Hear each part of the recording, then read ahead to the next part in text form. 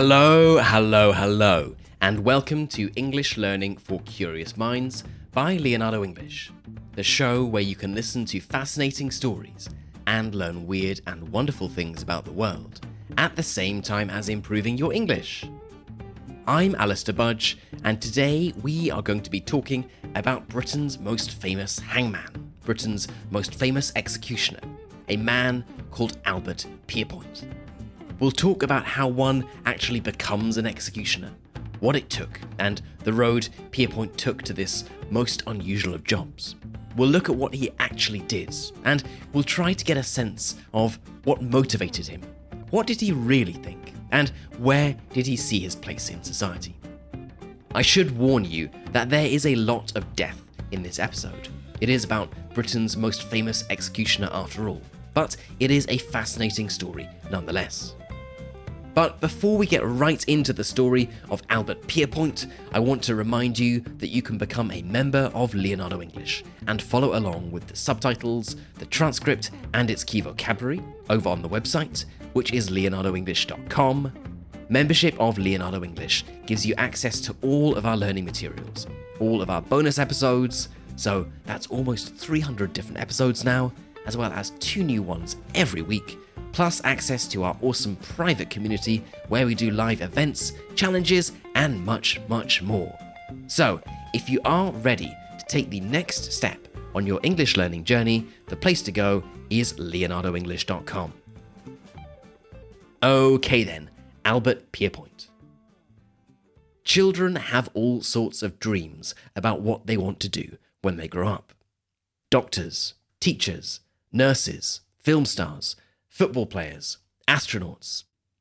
Albert Pierrepoint, on the other hand, always wanted to be an executioner. Indeed, when he was just 11 years old, Albert wrote in a school essay, "When I leave school, I should like to be the official executioner." His father was an executioner. His uncle was an executioner.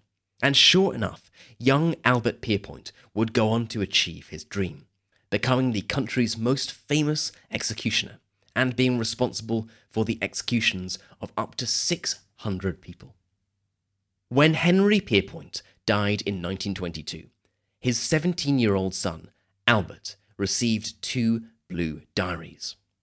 Were they his memoirs, his reflections on life, love letters to his wife, or a great unpublished novel? They were not. The diaries contained information on every single one of the 105 executions that Henry Pierrepoint had done. At the time, at the turn of the 20th century this is, the UK still had capital punishment, where the most serious of crimes are punished by death.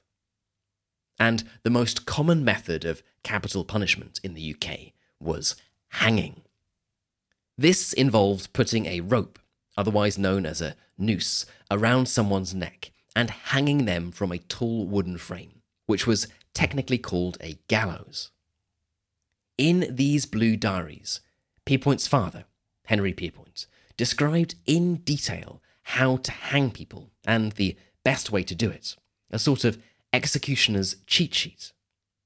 Now, this might not sound like the sort of thing you or I would be keen on reading, but this 17-year-old boy, Albert Pierrepoint, was fascinated.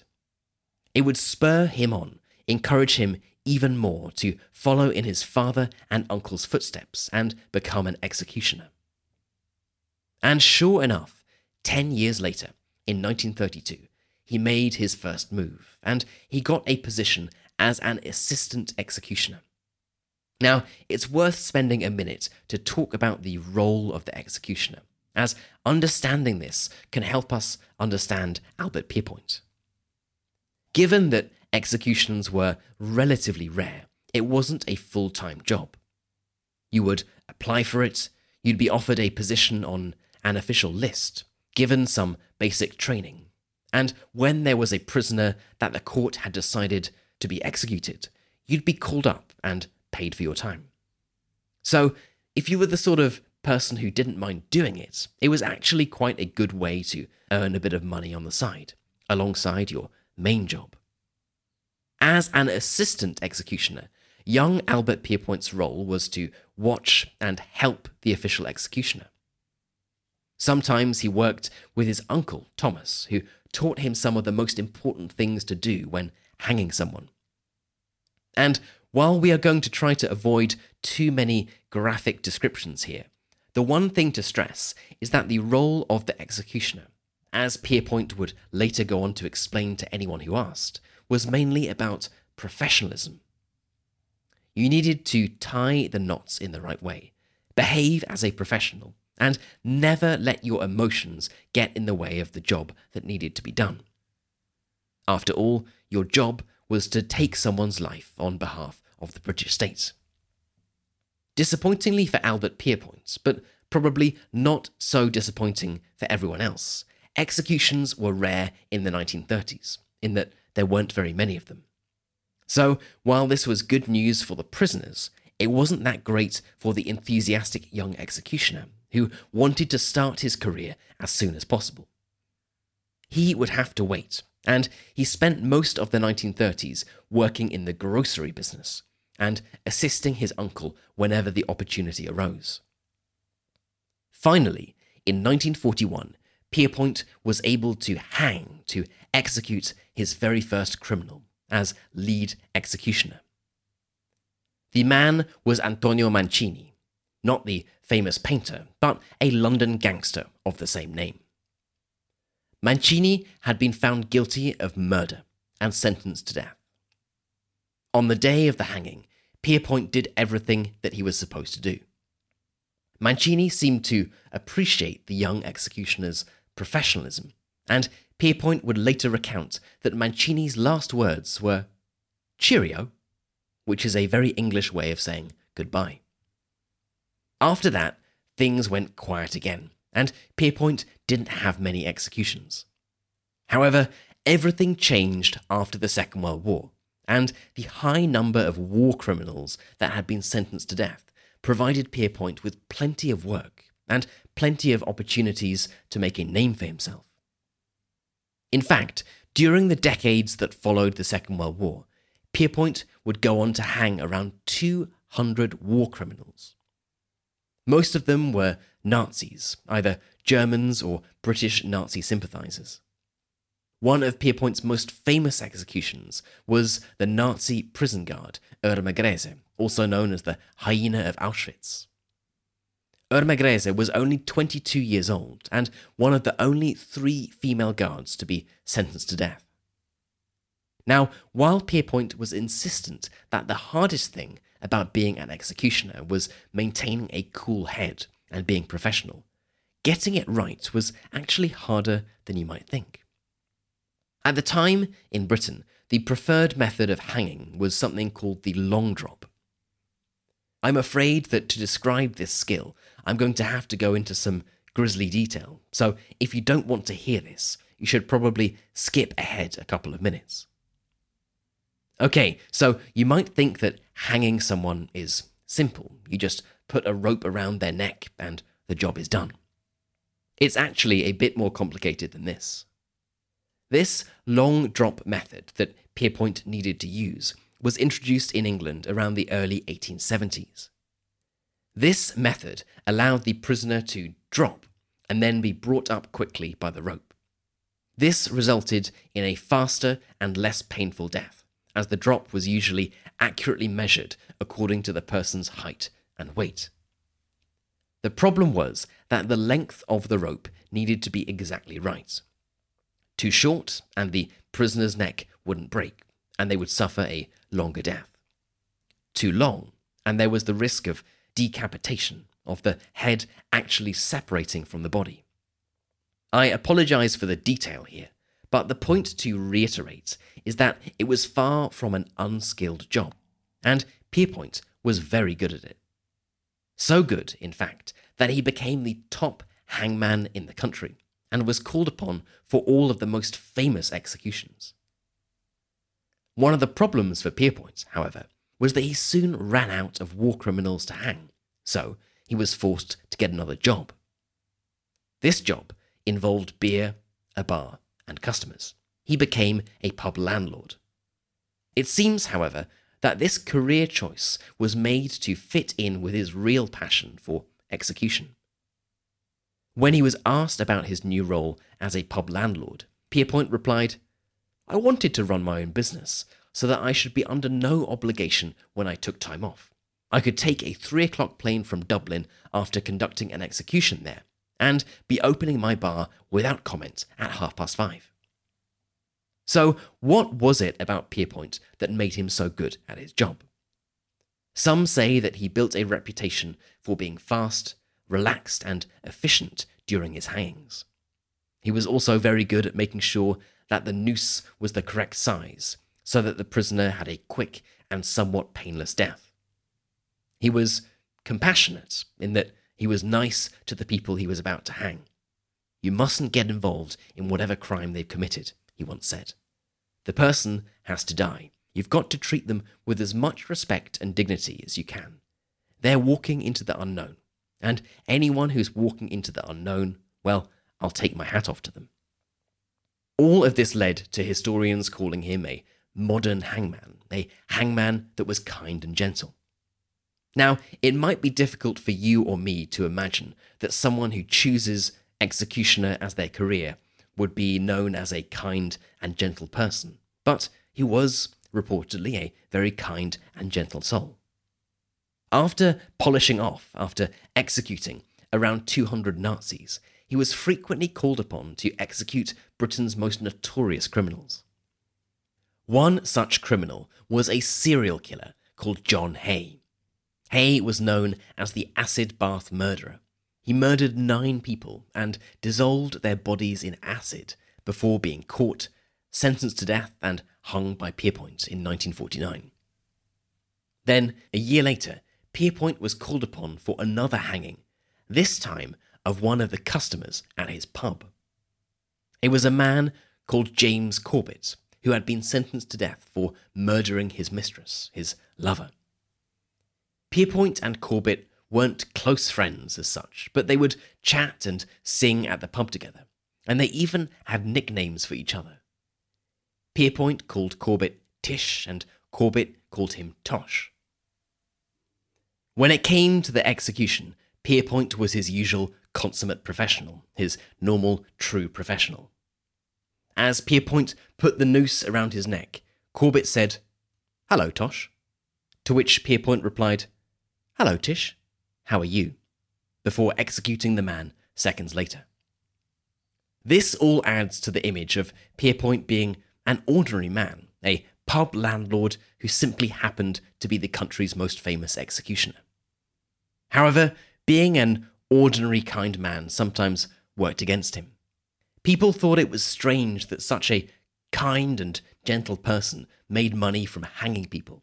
They thought that somewhere deep down there was a monster, that a man who was ultimately responsible for the deaths of hundreds of people, no matter whether these people were criminals themselves, that this sort of person must be truly evil.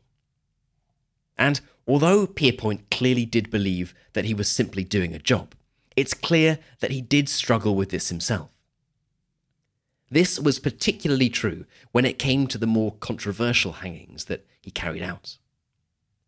Not long after hanging his customer, James Corbett, in 1950, Pierrepoint hanged a man called Timothy Evans. Now, this is a rather sad story, but also a very important one, because it eventually became one of the reasons why the death penalty was made illegal in the UK. Timothy Evans was 25 years old, but had the mental age of a 10-year-old. When Evans's wife and daughter were found murdered, Evans was accused, found guilty, and hanged by Pierrepoint. But 3 years later, Timothy Evans' landlord, John Christie, was arrested for the murder of several women. The women's bodies were all found in his house, on the same street as the one he rented to Evans. After he was arrested, John Christie admitted to murdering Timothy Evans' wife, as well as many other women.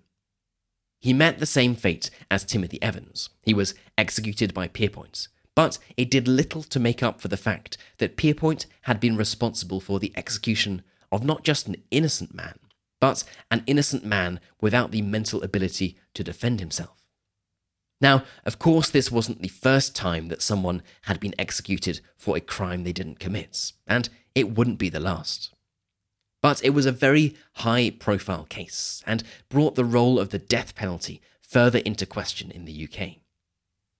In 1953, Pierrepoint also executed a 19-year-old man called Derek Bentley, and this is particularly interesting because it involves a linguistic misunderstanding. Bentley was arrested during a burglary along with his 16-year-old friend, Christopher Craig. At first, the police struggled to arrest the teenage pair because they kept running away and hiding. Craig, the younger of the boys, was also trying to scare the police with a gun that he had brought with him. When the police told Craig to put down the gun, he refused. Bentley, the 19-year-old, then reportedly said, "Let him have it, Chris." The younger boy then pulled the trigger, shot one policeman in the shoulder, and when another policeman arrived, Craig shot one of the policemen dead. Now, this case, and ultimately the execution of the 19-year-old Bentley, all hinged upon, it relied upon, what Bentley actually meant when he said, "Let him have it, Chris." Did he mean give him the gun, literally let him have the gun? Or was he speaking in more colloquial terms? Colloquially, to let someone have it could mean to shoot them or to attack them. Ultimately, the judge decided that Bentley told his friend to shoot the policeman. He was found guilty, sentenced to death, and it was Pierrepoint who carried out the execution. His friend, the 16-year-old Craig, was under 18, and consequently was sentenced to life imprisonment instead. Just like with Timothy Evans, the case was very controversial. Firstly, Bentley hadn't actually pulled the trigger, and it wasn't clear whether he was telling his friend to put down the gun or to shoot the policeman. And secondly, like Timothy Evans, Bentley had a reduced mental capacity. He had the mental age of a 10-year-old. This wouldn't be Pierrepoint's last controversial hanging. In 1955, Pierrepoint was the hangman in the case of the last woman to be executed in the United Kingdom. Her name was Ruth Ellis, and she was sentenced to death for murdering her abusive lover. The case attracted attention all over the country, with many people writing to the government to try and stop the hanging. It didn't work. But Ruth Ellis would be the last woman to be hanged in Britain. Things were changing. 2 weeks after hanging Ruth Ellis, although he didn't know it at the time, Pierrepoint would conduct his last execution. He was scheduled to conduct another one in January of 1956, but the prisoner was granted a last-minute reprieve. They were not hanged. And after this, after a career executing up to 600 prisoners, Pierrepoint retired. Many people said that it was because he didn't agree with the execution of Ruth Ellis, but he later said that this was not true. Others speculate it was because his travel costs weren't paid fully after the planned hanging in January. Or perhaps he had simply had enough after 25 years of the job and 600 satisfied, or rather unsatisfied, clients. In any case, just a few years after Pierrepoint retired, in 1965, capital punishment was made illegal in the UK. After retiring, Pierrepoint moved to the seaside with his wife and published his autobiography, aptly titled Executioner, Pierrepoint. This book really is our best clue into how Albert Pierrepoint, the man, felt about the job he had dedicated most of his life doing. Perhaps, surprisingly, Pierrepoint revealed that he didn't believe that capital punishment worked, writing, "It is said to be a deterrent. I cannot agree.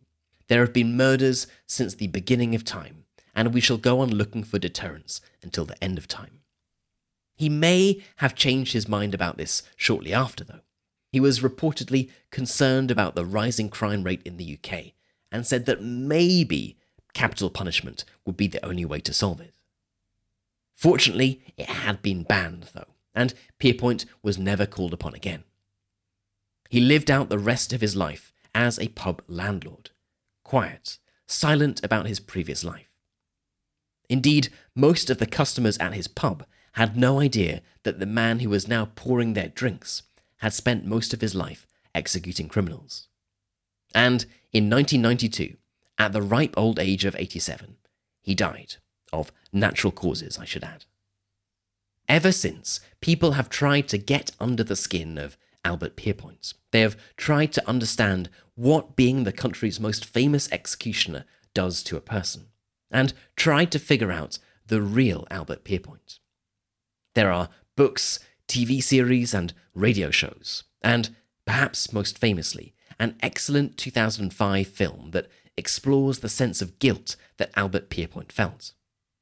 Clearly, no matter whether you believe that you are simply carrying out the law, it's hard to believe that being present at the deaths of 600 prisoners does not have an effect on a person. Was Pierrepoint haunted by his role, or did he simply believe he was doing a job like any other? We will never know for sure, but it seems that Pierrepoint had a rare talent, if indeed one can call it a talent, for completely shutting off his emotions and putting up a wall between himself and the job he was paid to do. If it is a talent, it's a talent that is fortunately no longer needed, but it is one that certainly comes in useful when your boyhood dream is to become Britain's most famous executioner. Okay then, that is it for today's episode on Albert Pierrepoint. I know it isn't the most pleasant and uplifting of subjects, but it is interesting to try to understand this man's motivations and to see how he saw his role in the world. As always, I would love to know what you thought about this episode. Do you think that Pierrepoint felt regret for his life choices? Do you think that someone who is responsible for the executions of so many people can ever be completely innocent of their deaths? If you live in a country where capital punishment is still legal, is there a strong movement to abolish it? I would love to know, so let's get this discussion started.